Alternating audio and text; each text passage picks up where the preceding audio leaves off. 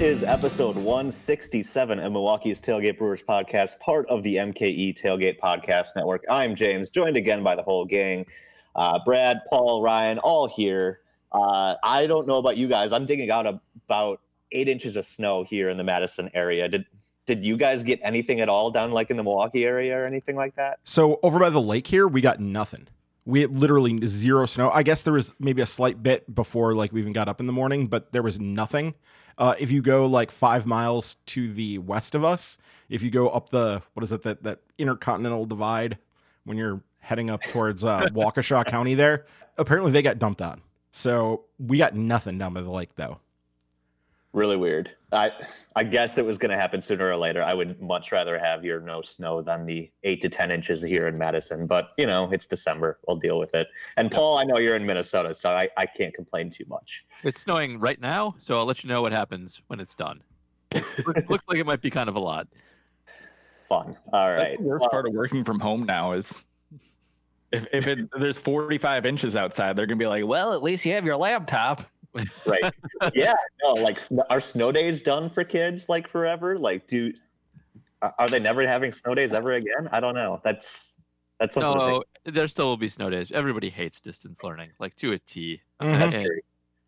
Maybe it'll be more common for people to have to still do their homework because it's emailable or something. I don't know, but we're not having classes like that. That's ridiculous. Yeah. Snow days forever. Hey, you gotta go let the kids drown in the white stuff outside, you know? Yeah, exactly. All right. We are sponsored by Carbon 4 Brewing this week. You know their flagship Fantasy Factory IPA, but their entire lineup's great. You can try them all at their brewery on the east side of Madison. You can also get some cool Carbon 4 merch online at carbon4.com. Use our promo code MKE Tailgate, and you'll get 20% off your order when you check out.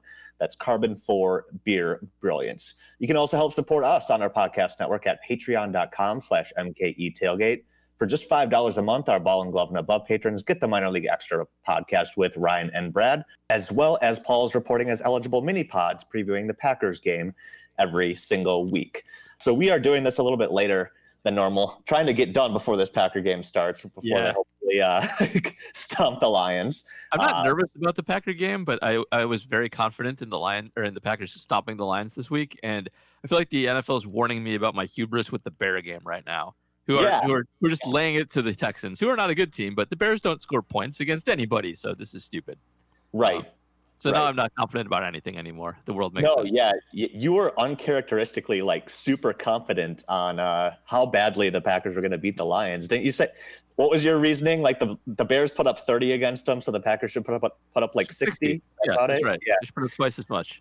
I feel like the Packers losing to bad Lions teams is just something that happens every 2 years or so. Something good happens in Detroit. Usually there's a reason for it, though. If they were like outside in the snow at Lambeau, I would be more on board with that happening if like there was something to keep the Packer passing game in check.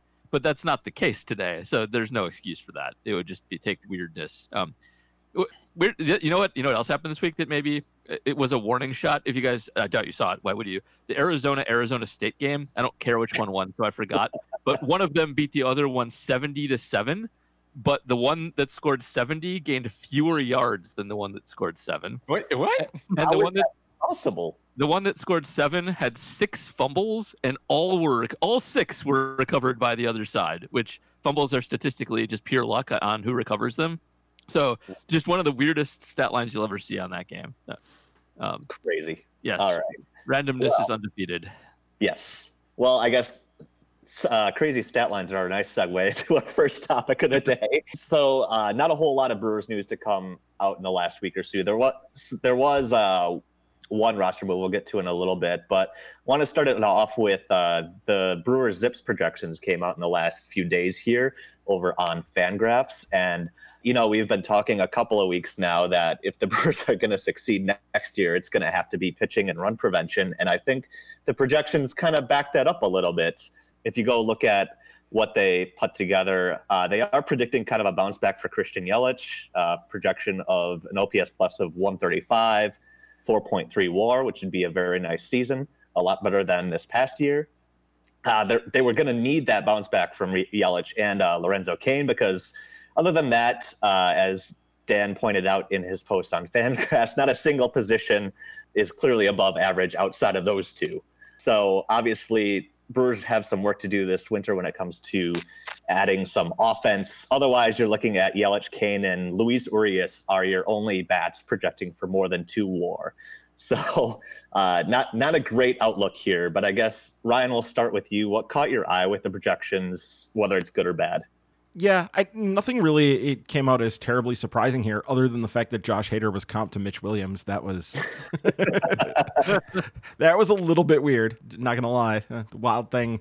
Hader's been better than Williams really ever was for any length of time, really. So, yeah, it's the biggest thing is I think it confirms a lot of what we already knew, which was the offense is in trouble without making some additions probably, or they're going to have to get massive bounce backs that aren't necessarily predicted. I mean, we do see, if you look at this, they're expecting Avisail Garcia to have a reasonable bounce back year, 269, 328, 428. So reasonably solid bounce back there from him. And Omar Narvaez, 245, 337, 399.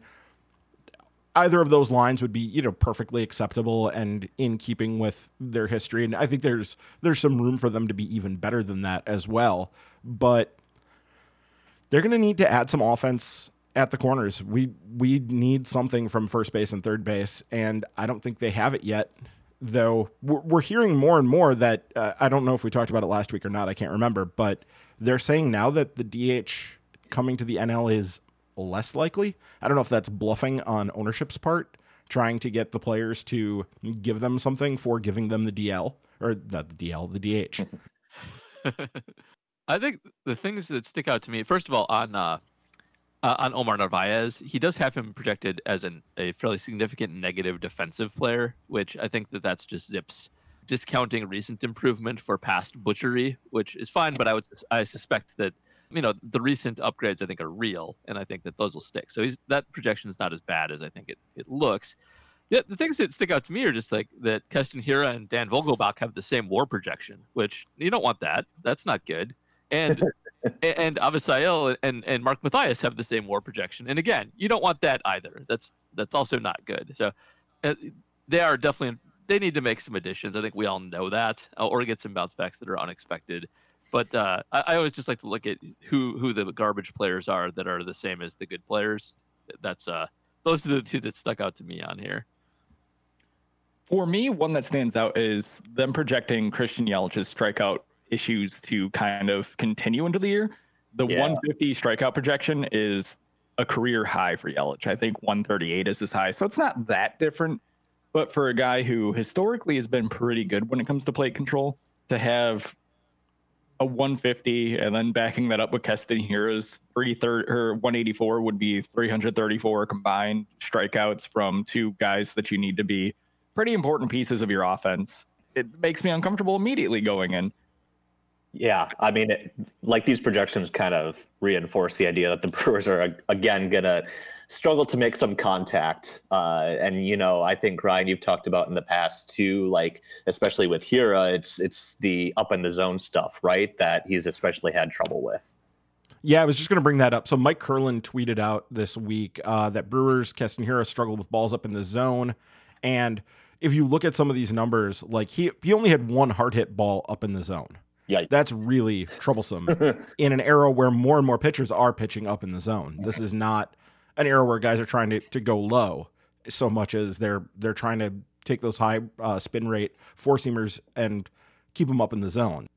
Really looking up and in, his whiff percentage is 61%.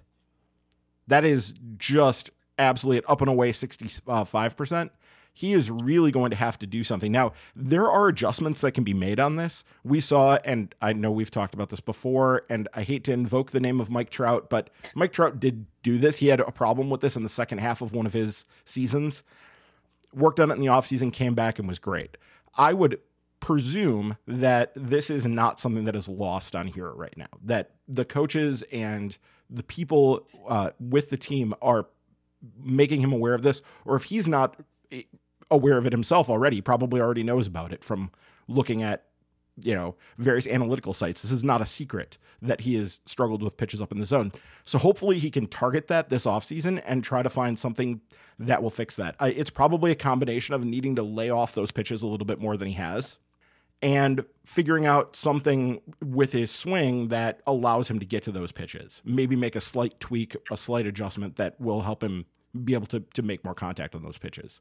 But it's going to take a concerted effort to make that better.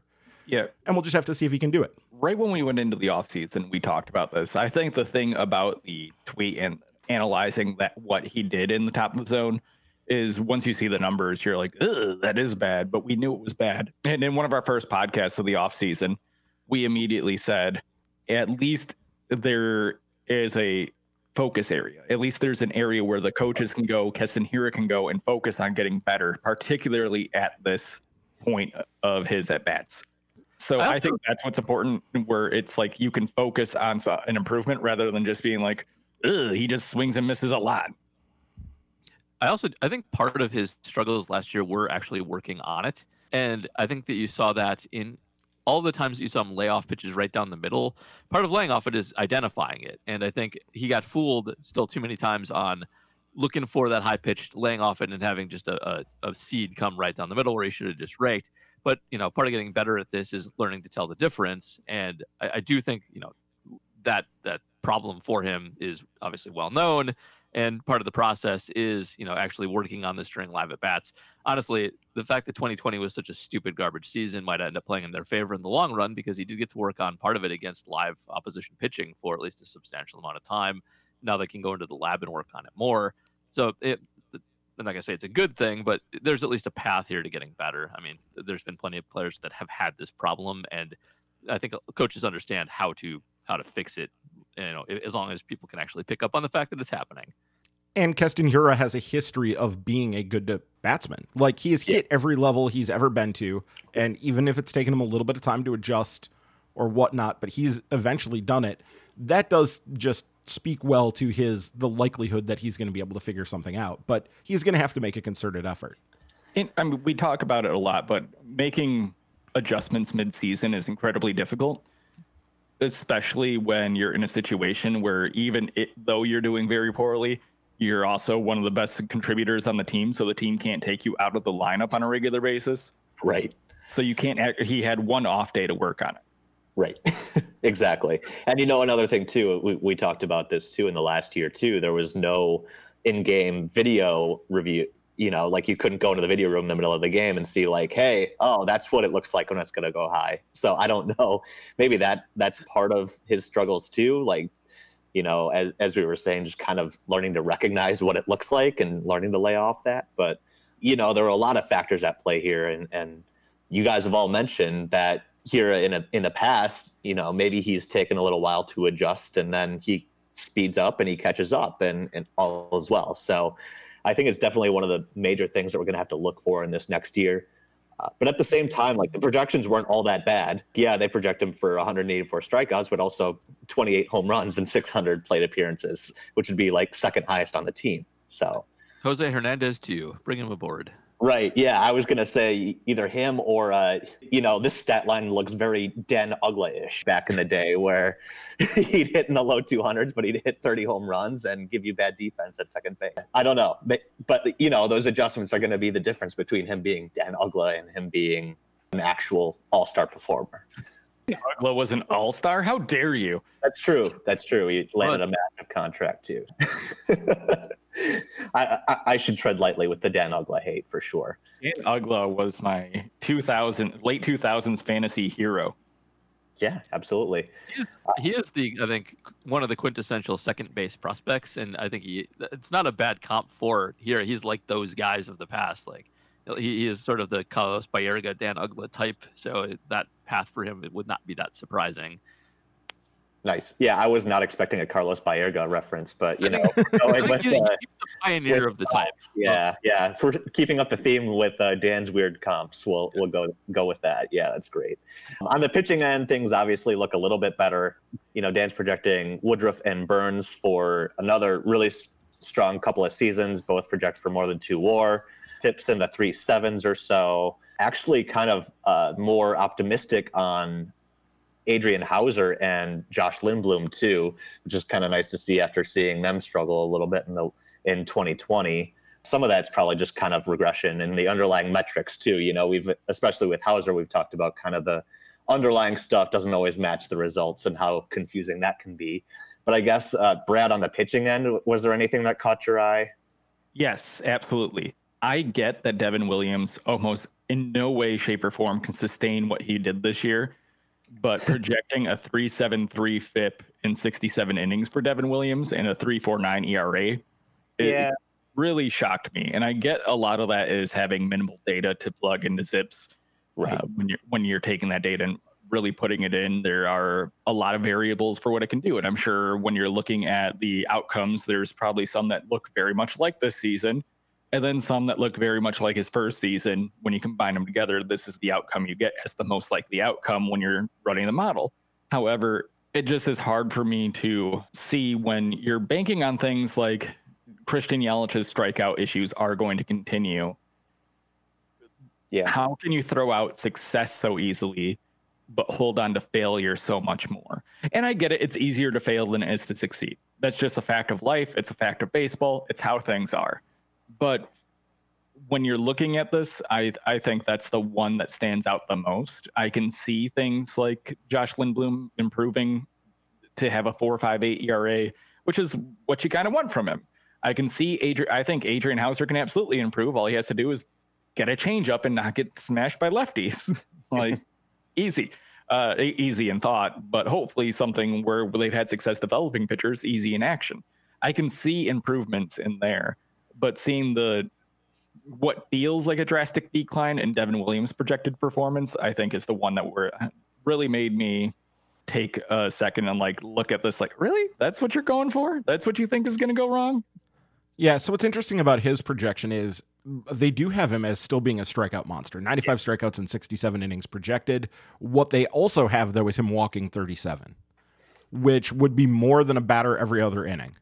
And that would be problematic. Like, that is hard for a guy to work around. And all it takes then is a little bit of bad home run luck and or just BABIP luck, and things can go.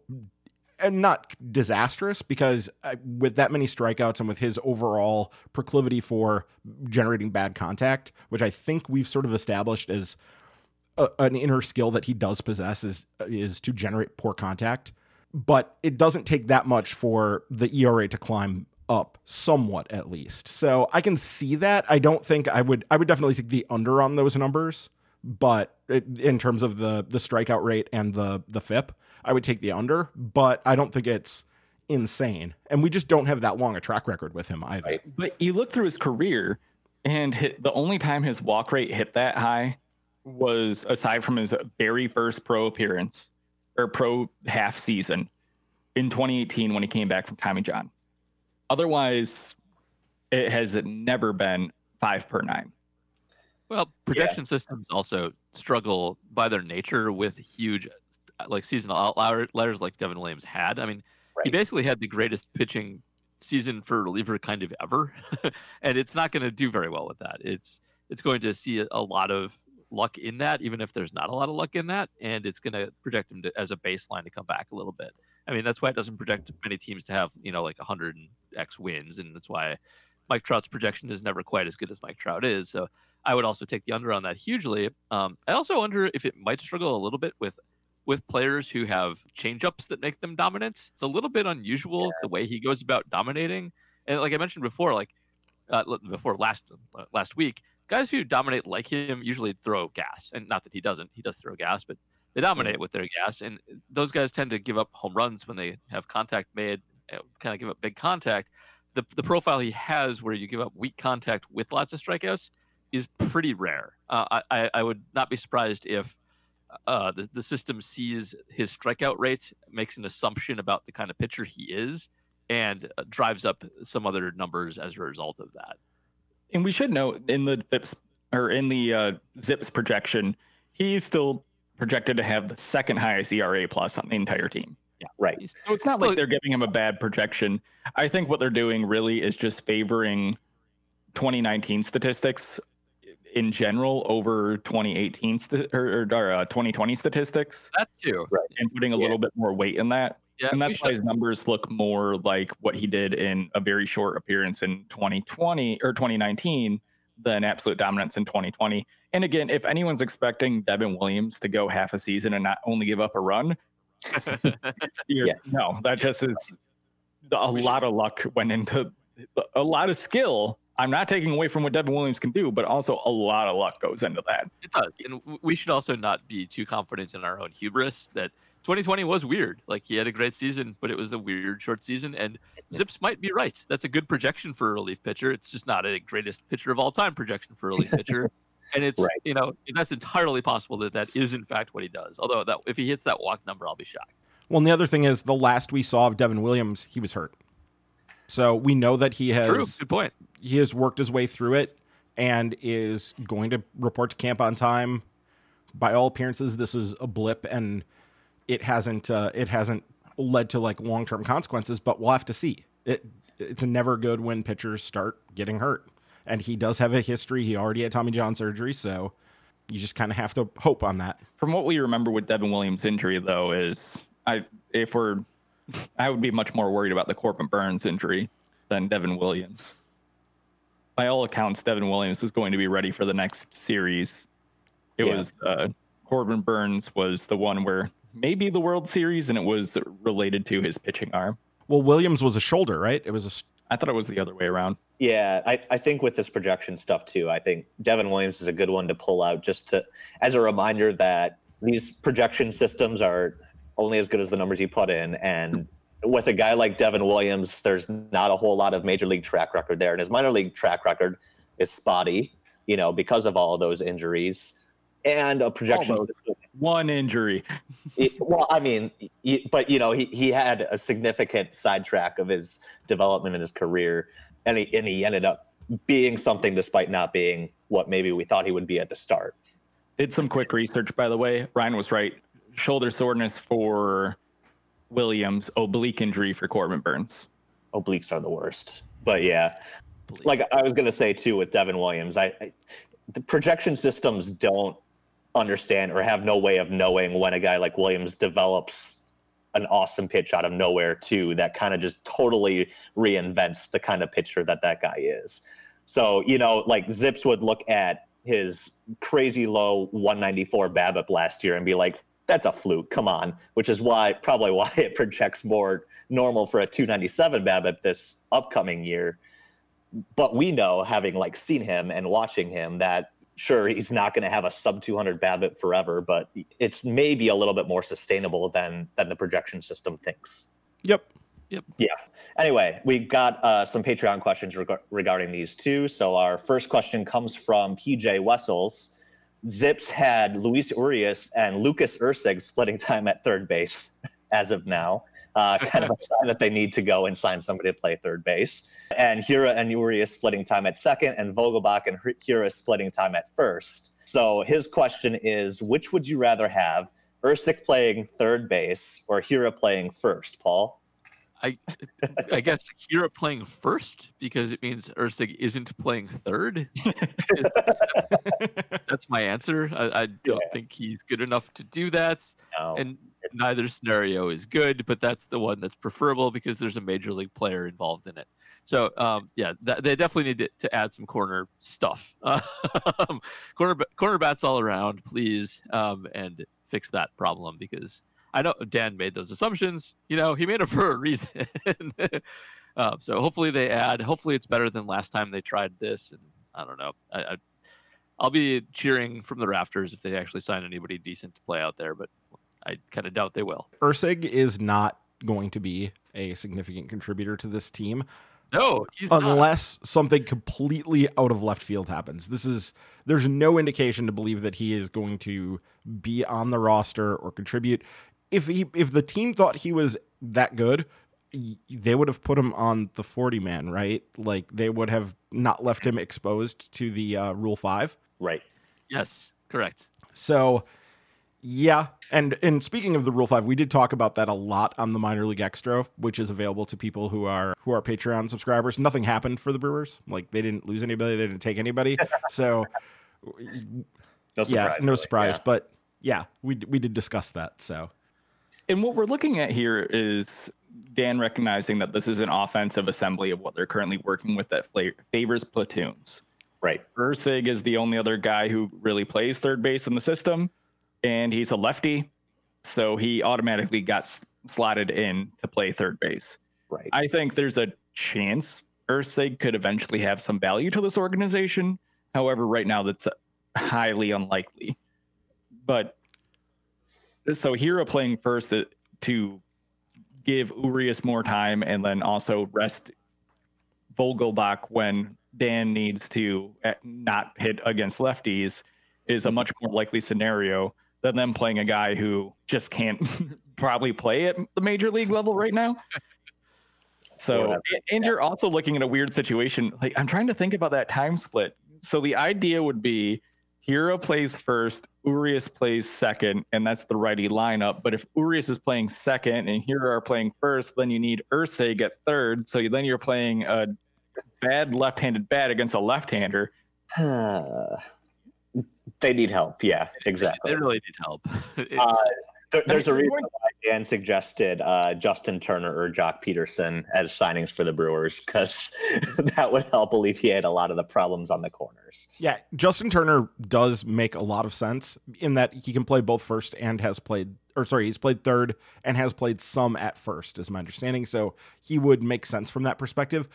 I don't know if the Brewers want to bring him in. Apparently, the thing with him at the end of the World Series has sort of become water over the dam and not a long-term concern for teams. But I don't know. It was just a really bad look.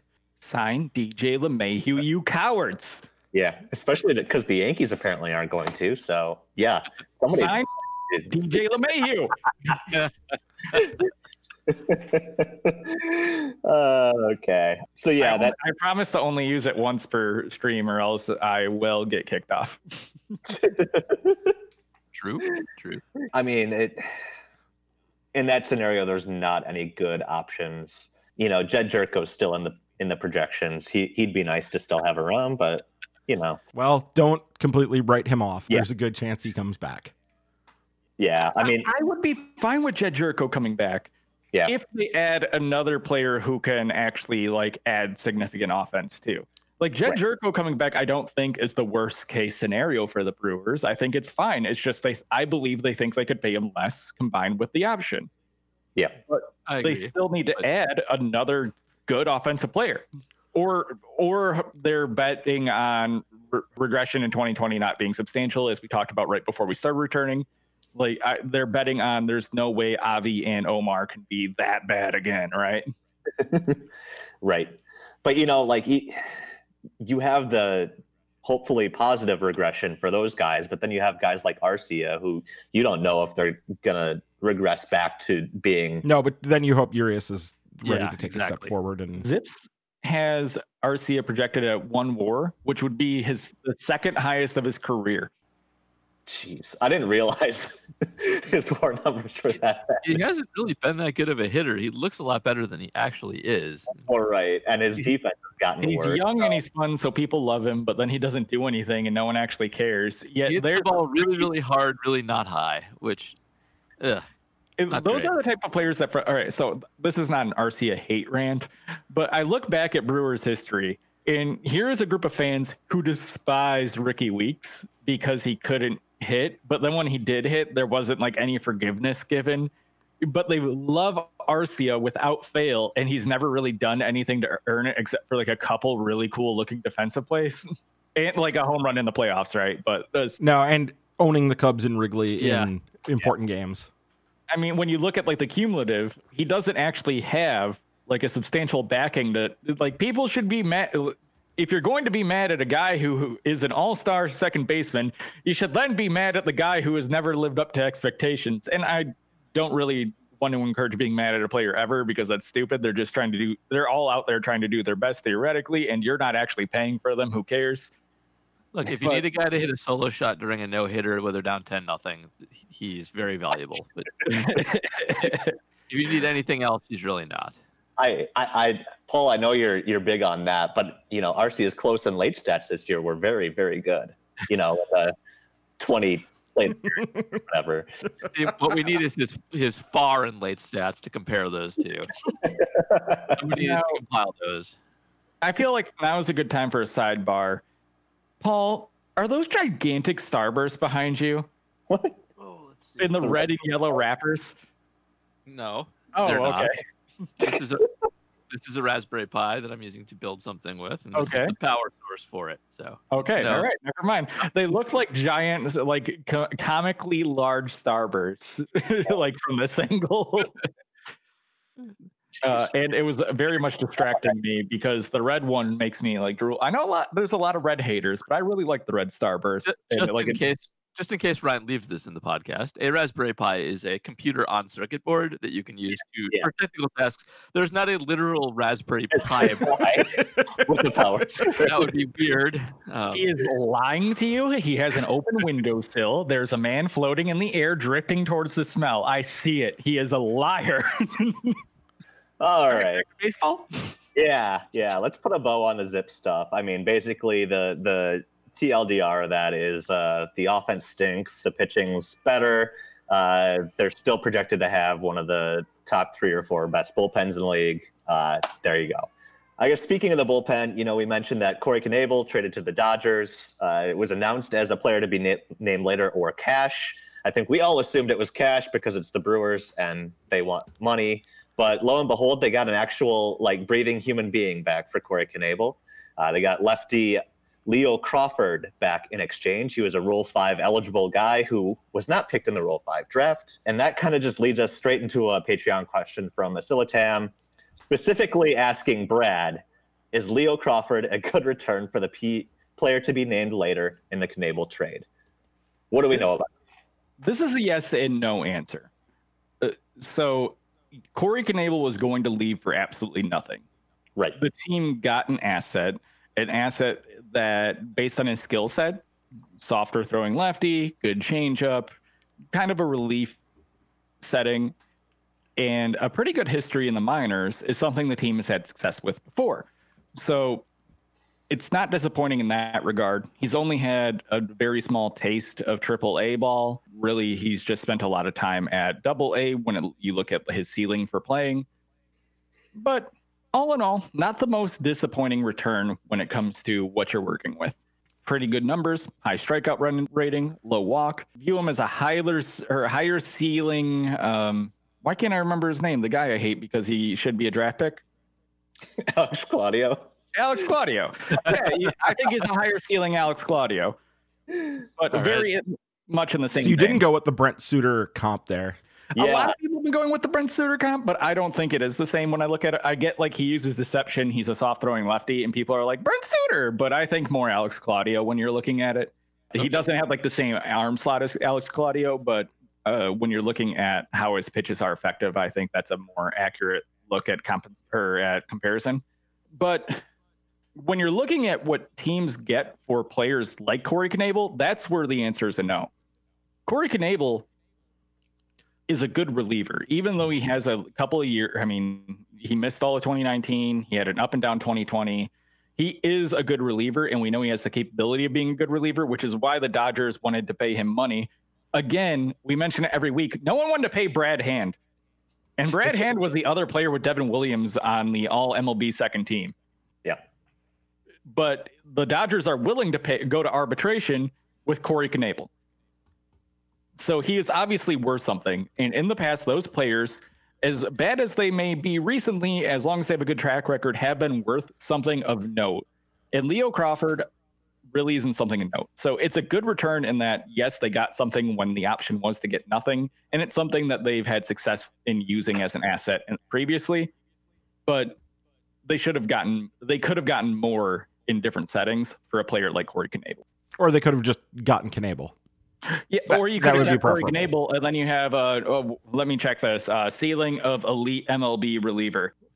Sounds disappointing. Why don't we get the guy whose ceiling is Alex Claudio? I do think it's taking a step back at this a little bit.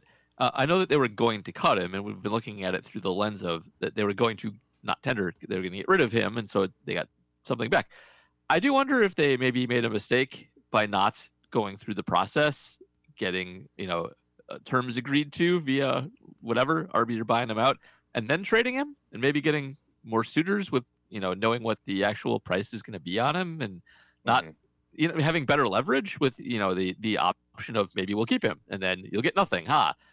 It seems like it's poorly played by the Brewers in terms of managing assets, and maybe there's no trade market for him and you end up with having to keep him, but that's not the worst problem in the world. That's okay. It's not that, I know they don't want to pay the money clearly, but you got to take a little bit of risk sometimes, and if you're going to get better cheap assets back, maybe that's one that you should have done.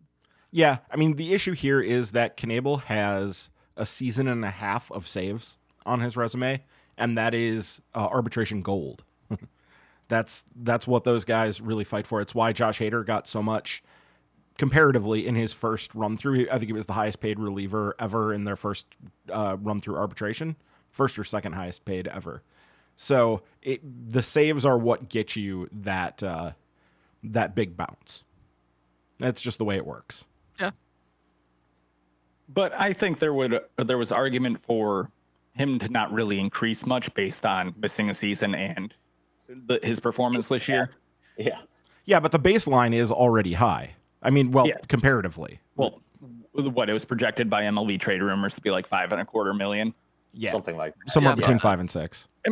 I don't think judging the Brewers based on how all other MLB teams, as in general, go about their business, I don't really think it's something where we need to sit and focus on how bad they screwed up here. I think every other MLB team or most other MLB teams in the same situation would have done the same thing to get financial savings. Mm-hmm. So it's hard for me to sit here and look at the Brewers who have been concerned with cost savings in the past, whether we agree with that as fans or not, and really degrade them for making that decision when it's just an organizationally the accepted decision. We were looking at Corey Knebel as a likely non-tender before the non-tender deadline. We all agreed that it was a likely situation based on him having a very, very up and down 2018. Granted, he had a fantastic September and great playoffs, but that was all that was good about his season. And then missed 2019, had a bad 2020. Yep.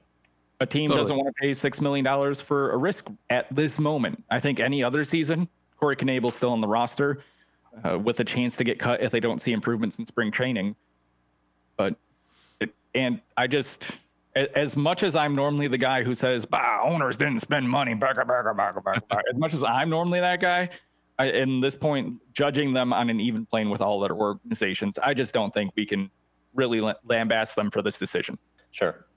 It's in keeping with the league right now. There's no argument that it is perfectly in keeping with what's going on in the league right now. That's just unfortunate. Yeah. Well, speaking of baseball being cheap and trying to cut where possible, we did in the last week kind of figure out finally who the affiliates for each team are going to be. Well, I guess not officially, right? What was it? Invitations were extended to be part of the minor league system.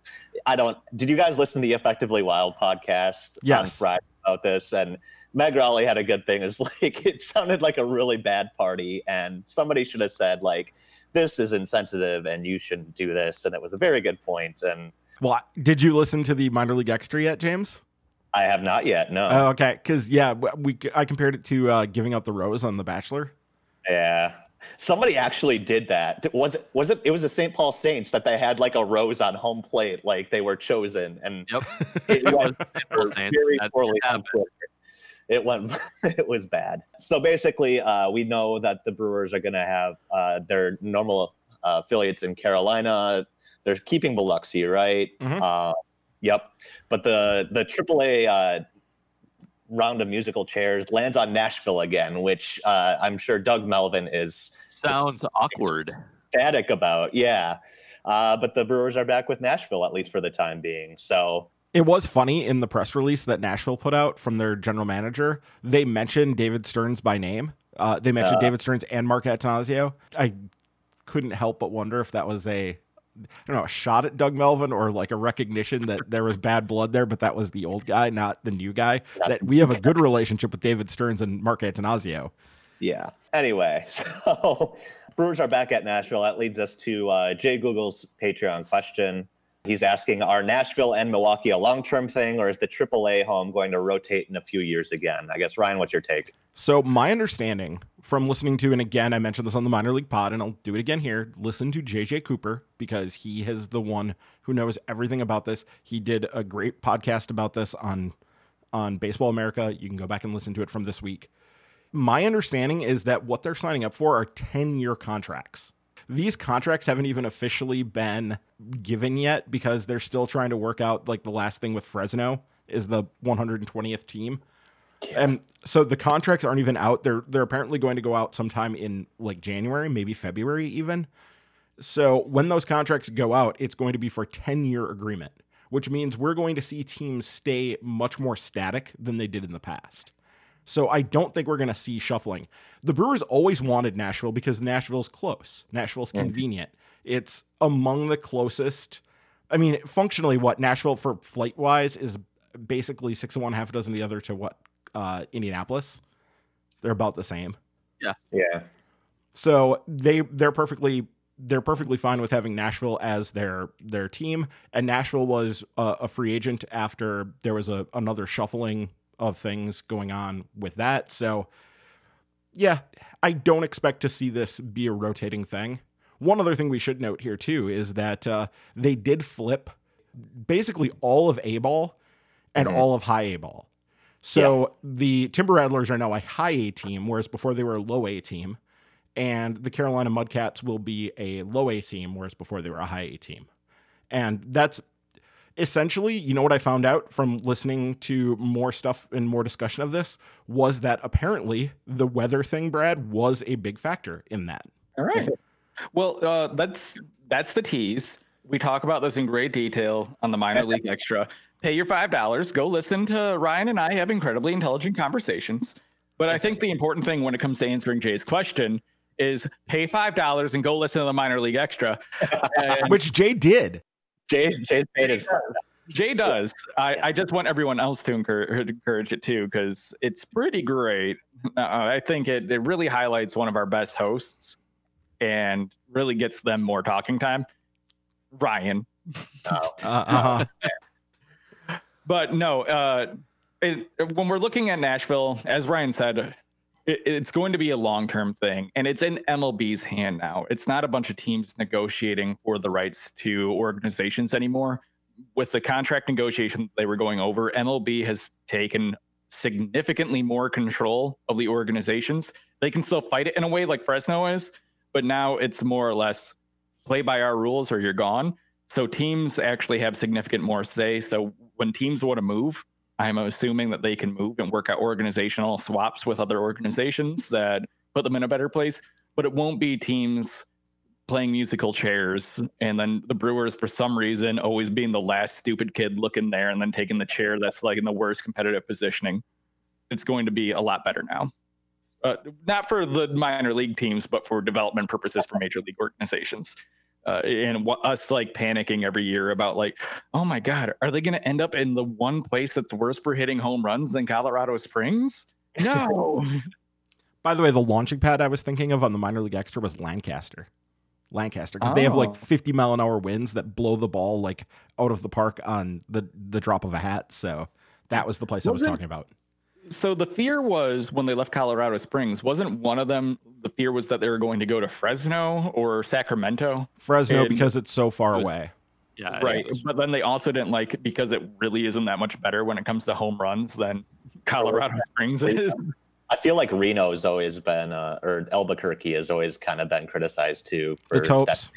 Yeah. Yep. They're bad. Vegas is a launching pad. There's a lot of places in the PCL that are absolute launching pads. And then there's places in the PCL that are absolutely, dead, like all the major league stadiums. You think about the major league stadiums on the West Coast, they're pretty much all pitchers' parks. Like universally, they're pretty much all pitchers' parks. I think Nashville is one of the few places that it's not a bad hitter's place, but when you compare it to the other Pacific Coast League stadiums, it's not quite the hitter's haven that the rest of the league is. It's like the one place where you're like, oh, it's actually like kind of normal to hit here. Well, I would versus- hope, considering they built that stadium like 6 years ago when park effects and all that stuff was really well understood. So you would hope that they like researched it and figured out what would be a good environment for this to be set up in. Yes. Like organizations are still bringing their walls in 10 feet and pushing them back 10 feet for new ballparks because they got that down. Well, at least they're not doing it in the game like Bill Veeck used to do. Yeah. That's always been like one of the, like, you should have like a mastery on the physics of how these are going to work. And I get it. You're putting them in new locations and that changes some environmental factors that you don't always consider. But like the Marlins were like, they'll push the fence out 20 feet and they'll be like, oh no, we ruined it. And then they'll pull it back 30 feet and they're like, oh, why did we make it worse than it was originally? God. Yeah. Well, speaking of the Marlins, the Beloit Snappers, well, soon to not be the Snappers, but the Beloit team to be named later, also now Marlins affiliate. So that's random. That's really weird to me in that I think there's still a chance that they might name the Snappers. They're more or less polling the community. Like, do you want to change your name? Nobody wants to like it. That's the thing. Nobody actually wants to change the name, but somebody thought they had to get in this weird, stupid team name craze. So they wanted to like do polls to change the name, and everybody's like, the Snappers are friggin' fine. It's fine. If it's not Bodie McBoatface, Beloit has failed us all. Yeah. The Beloit Bodie McBoatfaces, Finn, we won. But that's 2 Oakland affiliates we just mentioned where Oakland has new teams. Yeah. So if you want more on the minor league affiliate shakeup, like Brad so eloquently pitched, go sign up $5 a month. You get the Minor League Extra podcast. One last Patreon question this week before we go. It's from Adam Post. What ballpark food do you most look forward to having the next time you're in Miller Park or / I guess now American Family Field? Paul? If they should do this, and if they bring back the pulled pork nachos, not the pulled pork, the pulled pork parfait. Yes. I'm down with that. That's my favorite thing that they've ever had at the park, and I don't think they have it right now and haven't for a few years. But they need to bring it back, and then I will go there. Other than that, not too like I like nachos there. I like the normal stuff, but like a lot of the upgrades to the park recently have been just restaurants in Milwaukee that are better if you go to the restaurants in Milwaukee and not the park. So the food's like the beer's good. Like I like having a beer at a game. Secret Stadium sauce is lovely, but the only actual food item that draws me there is that thing. So that's all I'm on board for. Bring it back. Do it. Yeah, they do have the cheese brat. Now that you mentioned that, the cheese brat I do enjoy. That is solid, and I will get one of those in the first game back. But the thing I'm really looking forward to, and it's not a food, but it counts because it's carbs. The Leinenkugel's Barrelman, which is only available at the stadium. That I'm looking forward to because I didn't get to have one this last year. So yeah, Barrelman's good. I agree. Yeah, it's a solid beer. Yeah. I almost always buy the brats because I'm like, hey, I'll buy the cheapest option. $7 per brat? Yes, please. And like trade it over the counter while willing. But probably the one thing that I get when I'm willing to fork out $15 to $18 are the cheese fries. Actually, I'm going to change that. I prefer the nachos. I never get the helmet because it's not worth paying like 10 extra bucks just for the helmet. Just get the normal nachos, pay the $12 for that. Don't pay the $25 for the helmet. Unless you got a kid who really wants it, then do whatever you need to satiate your kids so you can enjoy baseball. I get it. But yeah. I enjoy the shredded chicken on the nachos. That's a good one. yeah. That's one that my wife and I can kind of agree out, and we can share that. And it works out to be a good dinner if we didn't have a chance to grab dinner before heading to the park. Their nachos are shockingly easy to eat with forks. And for nachos not being a thing that really are easy to eat with forks, it's kind of a weird happenstance. True. Yeah, no, I definitely eat it with a fork. Especially when they put all that stuff on top of it and you will get all soggy and whatever. Yeah, you need the fork to dig through it and properly apportion your ratio of sauces and meats to chips. Also beer. Their beer selection has gotten very strong in recent years. Yeah. Oh, big fan of the pavilion out in right field. The craft one? Yeah, the craft Really craft beer booth. They do need to add another one, and I do wonder with Miller's influence waning a little bit on the park if that might happen in the not too distant future, because I do think that's always been a bit of a tricky relationship with having craft beer in there. Well, I can share this now that Miller is out of the picture. When we signed up with Carbon 4, Steve is the one who made that deal with Carbon 4 way back when, and he was told specifically, do not pitch going over to that stand, because the brewers told all of the people that were providing beer to it, and Carbon 4 was one of them, at least at one point. I don't know if they still are, but at one point they were told, if you promote it, we'll draw Miller's attention, and Miller could get really mad at us, and we have to keep Miller happy. So basically we were told not to do that. And I would guess that is not an issue really anymore. So the pod is looking for a new sponsor, and if you're open to sponsoring the pod, just kidding. I trust Ryan Schuchman when it comes to sharing that type of information. The bit was just there. But even at the little drinking pavilions, they're like tall boy cans. They have some lakefront options. Even that's gotten better. It's just if you buy at the brat stand, where it's like Summer Shandy or Miller Lite that for some reason tastes like soap. Yeah. Have you ever seen the beer the lines that shoot the beer from that central room? If you've done the Miller Park tour, I've watched it, and I'm like, this is not good. This is not the way the good Lord intended beer to be distributed. Nope. That is the same line that my jetted tub uses to get the water from the jets, and those suckers constantly fill with mold. So I can only imagine what's coming out of the crappy beer. John Tapper from Bar Rescue is about to have a conniption. Let's get John Tapper at Miller Park.